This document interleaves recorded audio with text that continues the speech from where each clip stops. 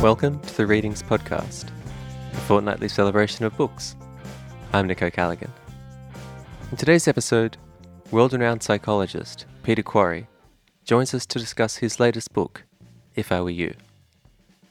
In this fascinating and original book, Peter Quarry skillfully deconstructs his own life, showing how you too can unpack and reboot yours.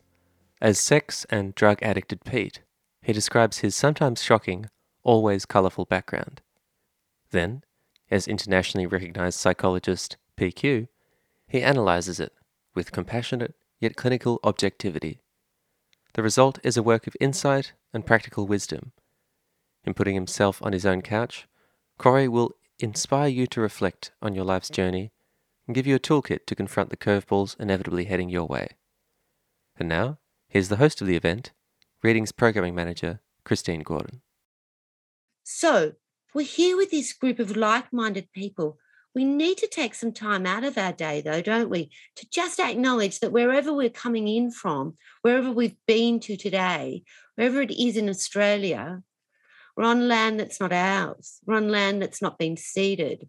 And it seems to me, given that we are in this community of readers and thinkers, that in 2022, it's our turn to actually make some sort of commitment to those First Nations people. And that commitment surely should be that we will, in fact, listen, that we will, in fact, read the stories and the poetry of the First Nations people. And not only will we do that, but we will share those stories with people that we know. So on behalf of all of you here, I want to say welcome on behalf of Hardy Grant. Welcome on behalf of the First Nations people. Welcome on behalf of Peter.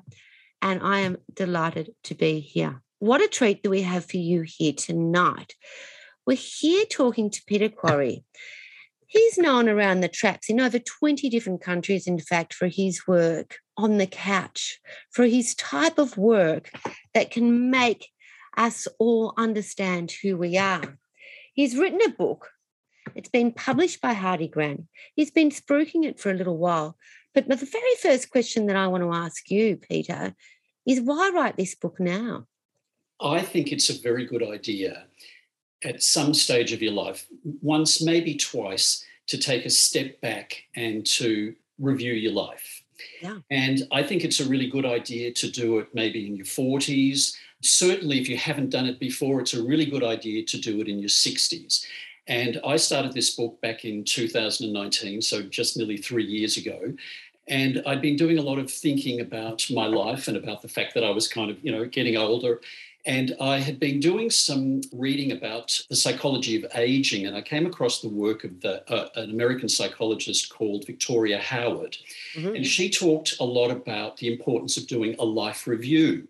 I kind of got interested in that because the sort of reading that I tend to do a lot of is of biographies and memoirs and autobiographies. I mean, I've always been fascinated with people's lives and what brings them to a particular point in their life. And, if somebody's really successful, how does that relate to their early childhood? So I've always been interested in that issue.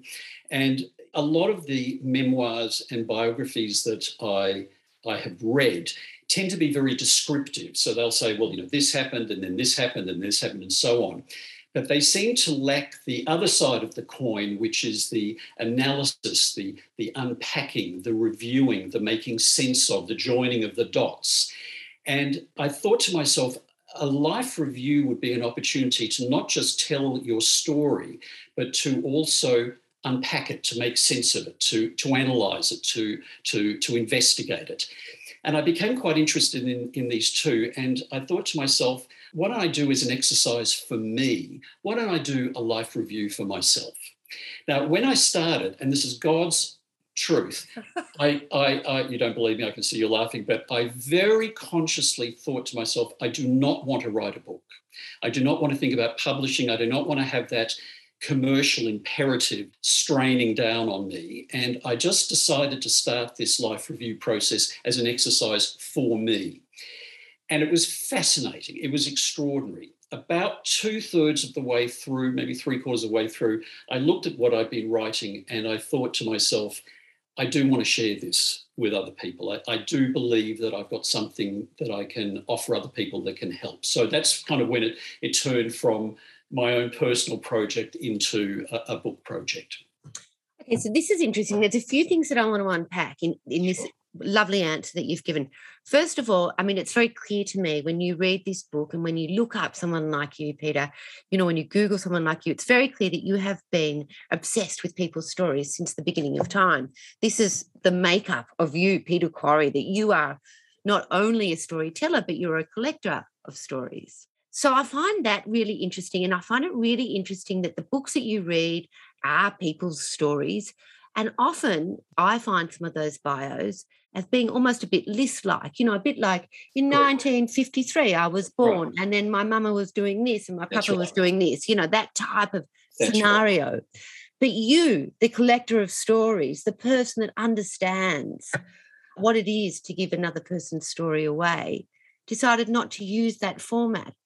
Let's tell our audience the sort of the format that you did use, the way that you managed to sort of manipulate your story so that you could do both sides. What I wanted to do was really explain how to do this. So I wanted to give a methodology for how to do it. But then I wanted to demonstrate how to do it. And when you teach something, I mean, I've got over 35 years experience in adult education, teaching and imparting knowledge, mainly around psychological issues. When you teach something, you tend to explain it and then you demonstrate it. So I wanted to explain how to do it, but then I wanted to demonstrate it, and I demonstrate it by turning the review, if you like, onto myself. So I do a review of my own life. So I'm very much trying to do these two things, this sort of description of what happened, but then the unpacking. When I was kind of coming up with the idea, I had this insight. The device that I used was that I, in essence, separated myself into two beings. There's Pete, who's the kind of slightly wild, drug-addicted, sex-addicted, rebellious. Can I just say, also very likeable. Very likeable, the Pete. I'm glad to hear that. I hope everyone else agrees. But, that's me. I mean, that's me. So that was, and I gave him the name Pete because that's what my friends call me. But then there's this other character who lives within me called PQ, and that was they're my initials, Peter Quarry, and that was the name that my colleagues used to call me at work. And he is the internationally known psychologist. He's won all the awards and blah, blah, blah. So the book is essentially a correspondence between these two parts of me. So Pete writes a letter to PQ, says, listen, I want to review my life. Can you help? PQ answers by saying, oh, that's interesting. Why do you want to do that? And so the conversation goes. Now, where this idea came from of using these two characters is when I trained as a psychologist back in the 70s, we used to use a technique called the two-chair technique. So let's say, Christine, for example, let's say you were my client, and let's say you came to me and one of the major issues you have is that you're in a relationship, but you don't really know whether you want to stay or you want to go. So what I'd do is I'd set up two chairs in my office and I'd say to you, okay, when you're sitting in that chair, you're the Christine that wants to stay. And when you move over to that chair, you're the Christine who wants to go. Now, go over and sit in that chair, the go chair, and tell the stay chair why you want to go. And what you do is you swap the people around from chair to chair and they end up having a conversation. And it can be incredibly useful and illuminating in terms of bringing up what the issues are and also seeing who actually is the stronger character, because that obviously indicates maybe which way you want to go. So it was really stemming from that kind of experience of using those sort of techniques that this idea came to me, and it made the writing a hell of a lot easier. But it certainly is a natural way of breaking up each point. But I do wonder, because you do sort of glide through your life and there's different sort of ups and downs as we've all had. So it's very nice to know that you, a man that's been thinking about the way that we live since I imagine, since you were young, very young, a teenager, I imagine. Yeah. There you are, not always showing us the clearest path, the Pete fellow. The Pete fellow's fallible. Did you make a list? How did you do it? How did you make your way through this review? The technique that I suggest for how to do a life review starts with you breaking your life down into a number of what I call eras. And so this is where the age 63 is important or not? No, I mean, you could do this if you were 45. I mean, you might have fewer eras. I mean, obviously, the longer you've lived, the more life you've got to review. I mean, just in a sense, this is a form of memoir, and it's very interesting. Apparently, Prince Harry is writing his memoirs. Now, I don't know. I think you're much more interesting, actually. Well, thank you very much. I mean, apparently, Britney Spears is writing hers. I'm sure I'm more interesting than her. Yeah. But so you break your life down into a number of eras. Now, you can define an era in any way you like. It could be your 20s. It could be the time that you wore black glasses. It could be the time that you were living with Jack. It could be the time that you were at university. You define your eras however you like. But the first thing is to break your life as you've lived it to date into those number of eras. Then what you do is you start with each era and you basically write out what happened. Now, this is the kind of the memoir side of the point, if you will. So in your book, this is Pete. This is Pete just sharing some of his inner secrets. Well, not all of them, I don't think, but certainly most of them. I'm pretty honest. Some people might say brave, Peter. Well, I did think a lot about whether to include a lot of the stories, particularly the drug and sex stories. But you know who I was very influenced by? Joan Rivers, the comedian who died a few years ago. Well, they did a documentary about her a few years ago, which was pretty warts and all. And I saw an interview with her a year or two later, and they said to her, the interviewer asked her, that was pretty warts and all. Her answer was, if you're going to do something like that, you've got to be honest, otherwise don't do it. And I took that advice to heart. Either be honest or don't do it. And, it's almost a question of integrity. It's about authenticity. And I mean, psychologists, like to sort of pretend that they're behind this kind of veneer of perfection. Well, we're human beings as well. We're screwed up as well. We've got our own issues. I wanted to be open about that. And, it was also the subject matter of my life that I then wanted to review. So you write up each of the eras and then you unpack each one, and I give various techniques. Because the way you unpack is basically by asking questions. I mean, I had a very crazy childhood. My father died when I was 3. My mother was suffering from post-traumatic stress disorder because she lived in Germany through the Second World War. And when he died, my mother couldn't decide whether to live in Australia or back in Europe. And so I spent most of my childhood travelling backwards and forwards. For a long time into my adulthood, I felt angry about that. Why me? Why did my father have to die? Why couldn't I have had a normal childhood with a mother and a father and a blah, blah, blah?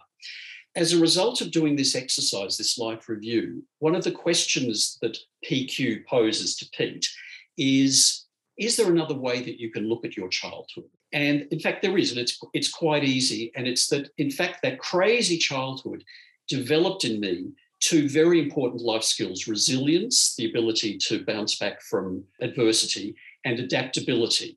And those 2 skills have helped me immensely in my adult life. So that was one example of what's called narrative editing, changing the story you tell yourself. So do you think that type of technique, though, Peter, only works with the grace of age in some ways? If you were doing a life review and you were perhaps in your 20s, do we know that then? Do we know that resilience is something that is going to help us when we're 51? We don't know. I don't want to say to somebody who's 20, don't read the book and don't get something out of it. But as I said before, I think the older you are, the more life you've got. So, really, you don't really want to be doing a life review earlier than your 40s. Now, I find that the younger people nowadays are very psychologically literate.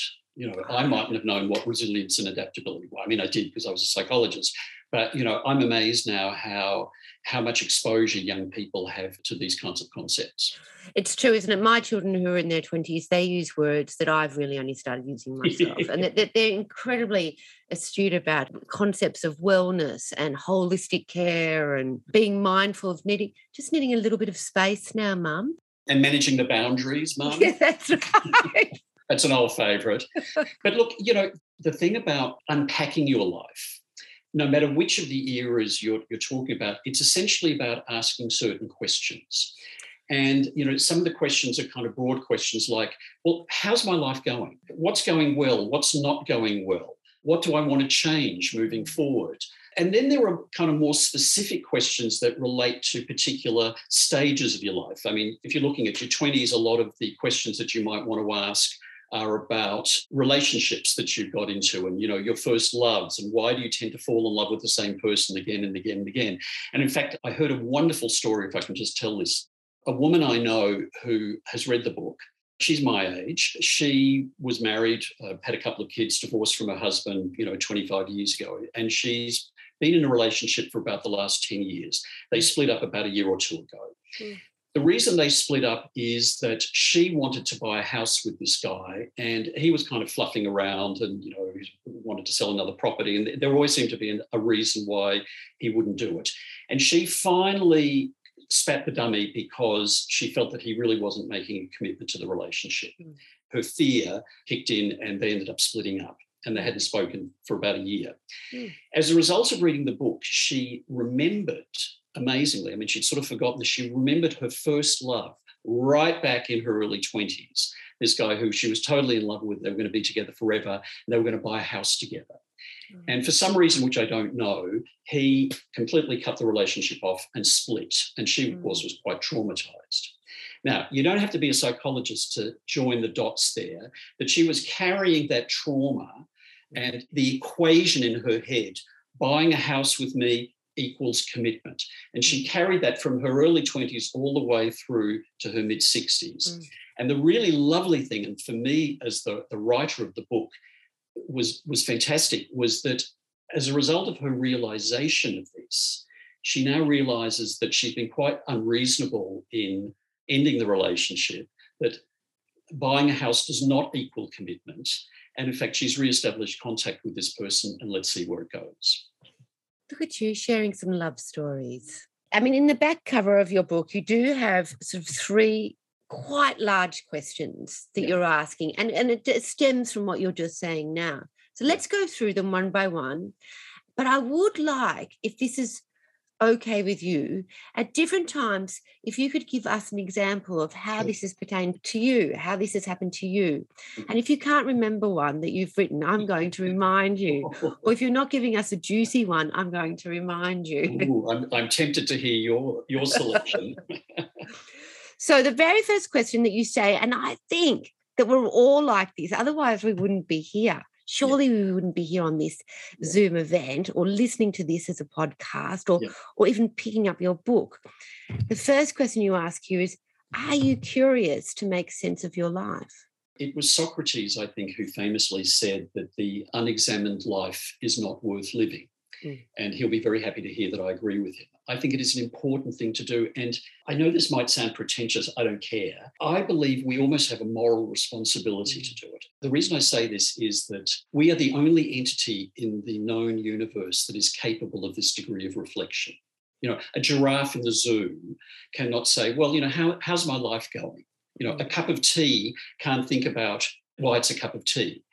But we human beings, because of our extraordinary cognitive abilities, we have what I think Steven Pinker called the ability to have thoughts about our thoughts. We are able to reflect on our lives.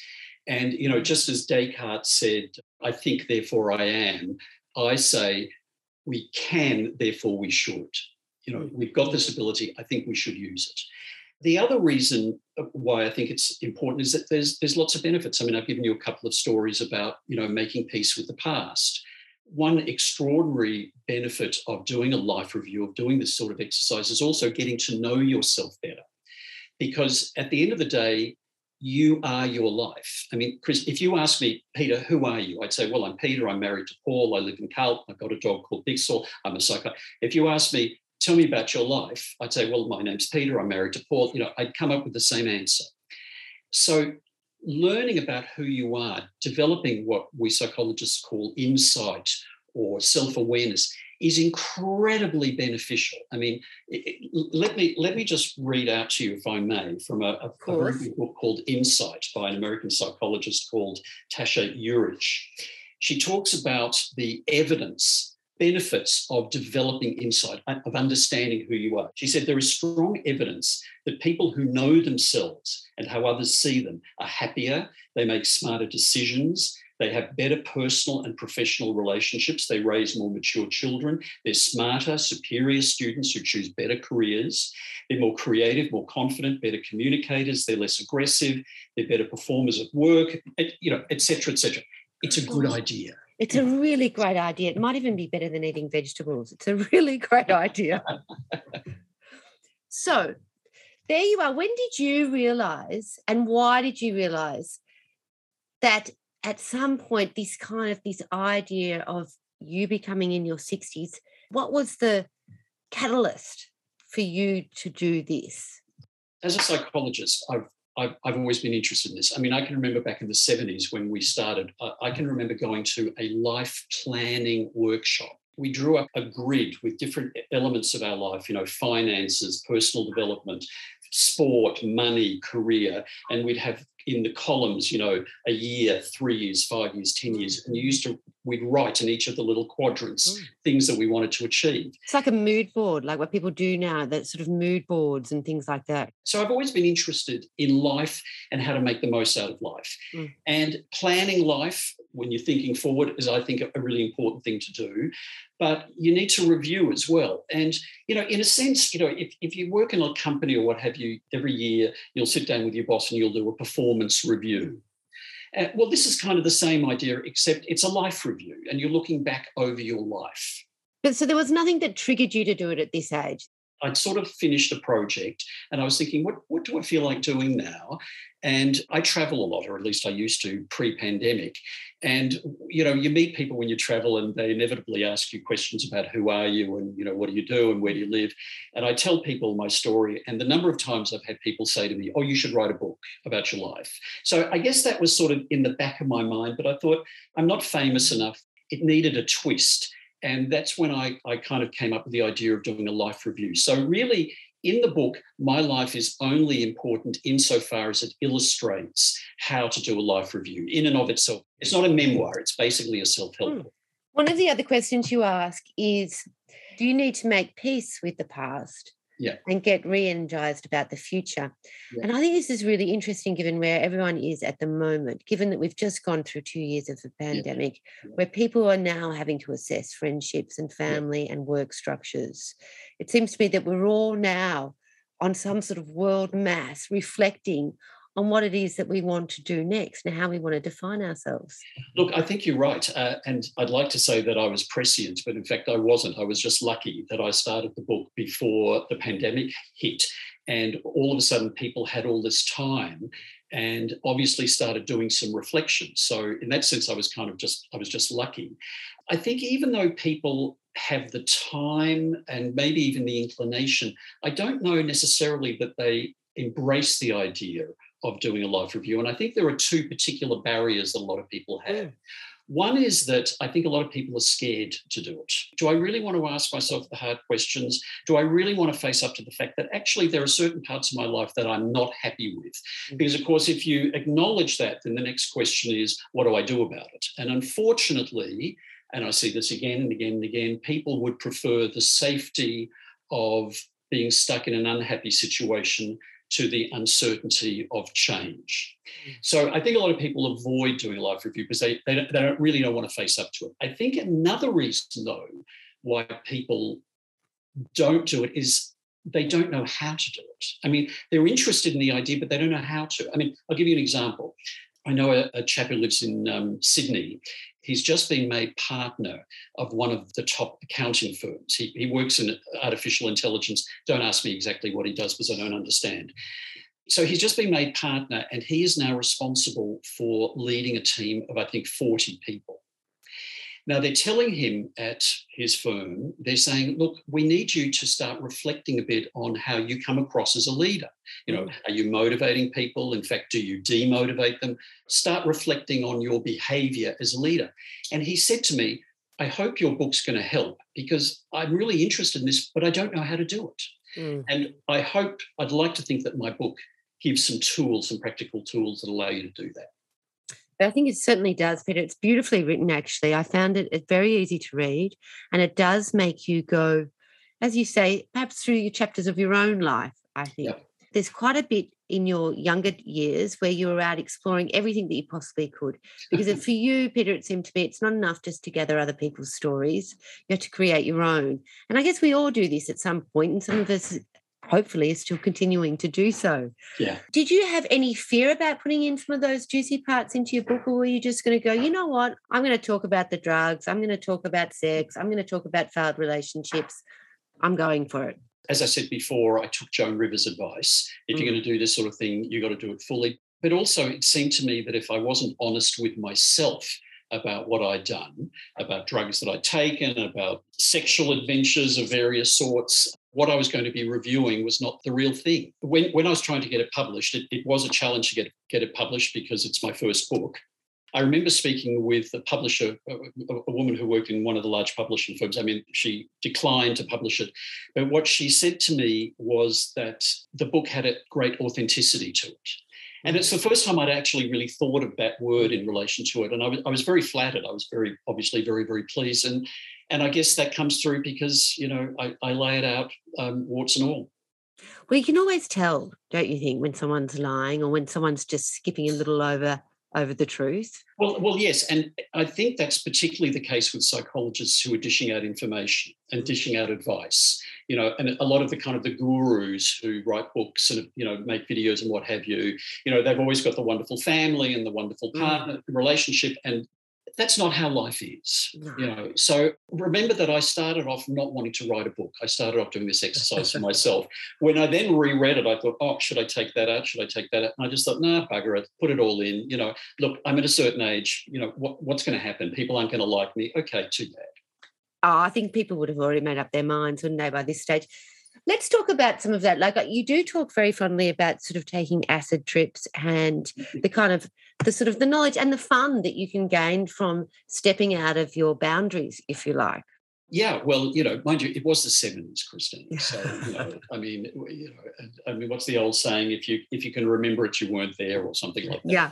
So, we really pushed the boundaries. I mean, it was pre-AIDS in terms of drugs and sex. I did it all, and I did it, times a million. And I'm so glad I did it all. It was wonderful. I write about acid in particular, and I actually try and describe my very first LSD trip, which was, literally mind-boggling. And in fact, at the very end of the book, PQ asks Pete, in summary, okay, if you had to choose 3 top experiences of your life, what would they be? And the number one, in no particular order, I describe taking acid for the first time, which was, you saw the face of God. It was extraordinary. The second thing that I mention, I think, is getting married, which, as a gay man of my generation, if you told me in the 70s that I was going to get married, I would have said you dropped too much acid, Christine. So, I'm so glad that's happened. That was extraordinarily moving.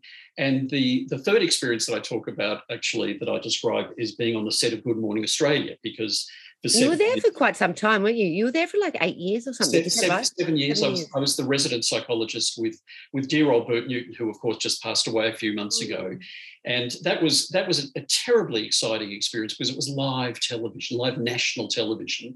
And you got to understand, when I was a kid, I wanted to be an actor.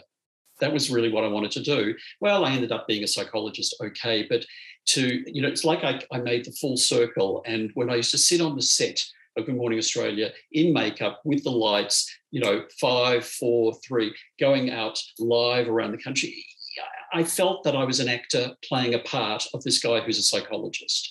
So they were the 3 top experiences that I lived. So interesting, actually, that knowing of that television sort of experience that you have and the way that you write, Peter, because actually when you are writing, I guess this is why I keep using this theme of storytelling, because each sort of letter to PQ from Pete is its own, even the very short ones, is its own little nugget of truth. It's its own little short story or its own little bit of verse. Yeah. And I imagine that's what you would have had to do on TV as well. On television, it's quick. You have to be your best. You have to be on point.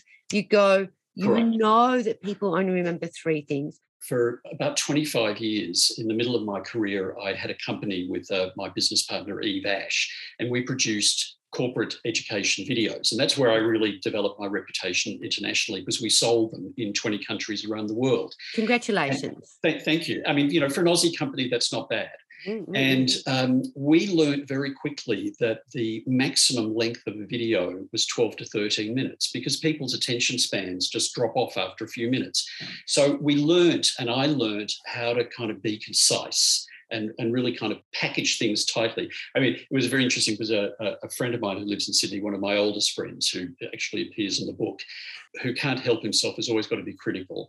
When I asked him what he thought of the book, he said, well, you cover a lot of psychological theories and, you cover an amazing theory in one paragraph, which really should have been a whole chapter.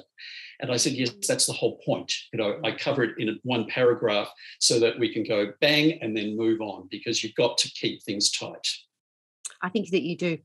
We're nearly out of time. There's a couple of questions coming through from our audience. People are asking, do you find a place for childhood trauma when you start doing a live review? So do you find that it makes it easier to let go of grief that might have occurred in your childhood if you actually do find? Well, the answer is yes, and it's not just my opinion. There's actually quite a body of psychological research that shows that when you write about your past, particularly about negative things that have happened in your past, like trauma, that this can have quite beneficial effects. And what's very interesting is that for a long time, the explanation that they gave for that is that, it's great just getting it out, and it's sort of like a cathartic experience, and just getting it out on paper, that's where the benefit comes. In fact, they did some subsequent research where they looked at people who seemed to benefit most from writing out about their past. And they found that the people who got the most benefit, their writing had certain expressions in it, things like, it now makes sense to me that. I can see that there is a pattern. When I join dot A and dot B, I understand blah, blah, blah.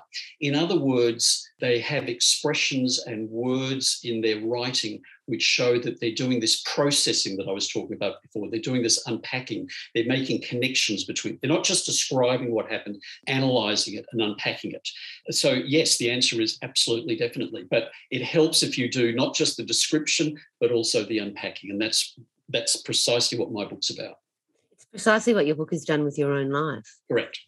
Peter, we're nearly out of time, but I've got some questions that I want to ask. And Please. this is quite a little challenge for you, actually. The Sure. reason it's going to be a challenge is because I'm going to ask you to answer these questions with just one word.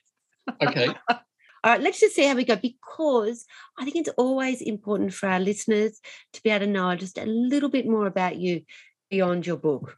Cool. So I want to know, in the morning, are you taking tea or coffee? Coffee, but it's decaf. Unbelievable. Look at you. In the evening, are you taking a beautiful vodka and tonic, or are you taking a glass of red wine? Red wine. When you're reading, are you reading in bed or on the couch? On the couch. Are you reading in the morning or the night? Afternoon. Are you, for exercise, are you swimming or are you walking? Both. Are you dancing or are you walking? Am I dancing or am I walking? Walking. When you listen to music, are you listening to current music or are you listening to classical? Both. I should warn you, I'm Libran, so, there's always this kind of balance thing going on. By your bedside table, are there books, water, and music? Books and a lamp and reading glasses. Yeah. If you were taking drugs again, would you choose people to take MDMA or would you choose acid? Neither. Okay.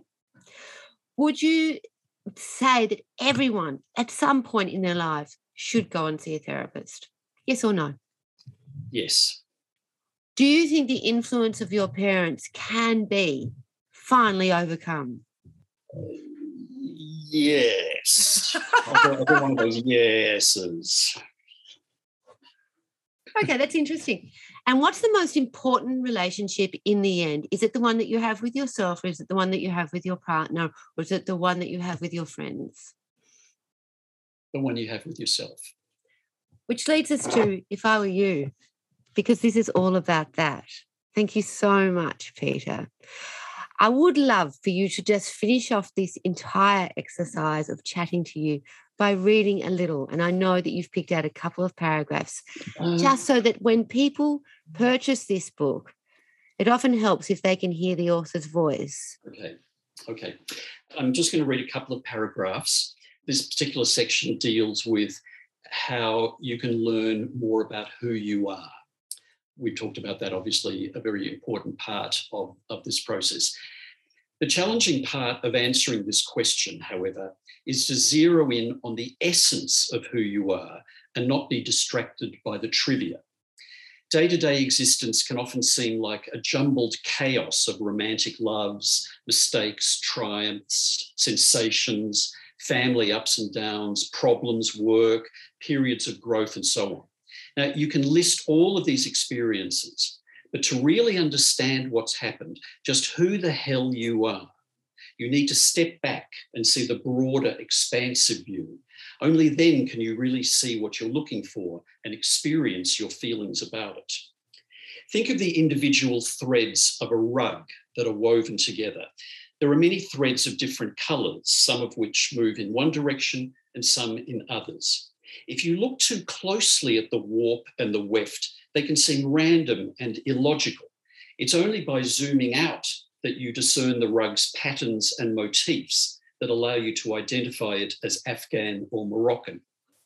It's the overall design of your life, the large markings and decorations, the lines and the swirls, the way the colours bounce off each other that we're trying to uncover here.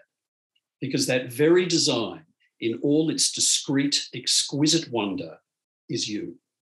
That's all we have time for, Peter Quarry. I enjoyed talking to you so much. I enjoyed reading your book, If I Were You.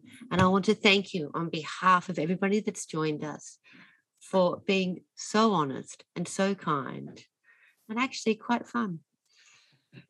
Well, thank you very much, Christine, for a very surprising event. It's not at all how I pictured it was going to go, but it's been lots of fun. And I just want to thank everyone who's joined us as well, particularly given that it's Zoom. I mean, I know everyone must be sick and tired of Zoom. So the fact that you've done another Zoom tonight means a lot to me. So thank you so much to everyone. Thank you to you. Good night, everybody. Do keep reading. Bye. Thank you. Bye-bye. You can stream previous episodes of the Readings podcast at our website, where you'll also find all kinds of other recommendations for great books, music, film, and TV. You can also sign up to e-news or to receive our free monthly newsletter, The Readings Monthly. The Readings podcast is produced by me, Nick O'Callaghan. The show's music is by Tom Hoskins. All episodes of this show are recorded and produced on the lands of the Wurundjeri people of the Kulin Nation. I'd like to acknowledge the traditional owners of this land, pay my earnest respects to elders past, present, and emerging.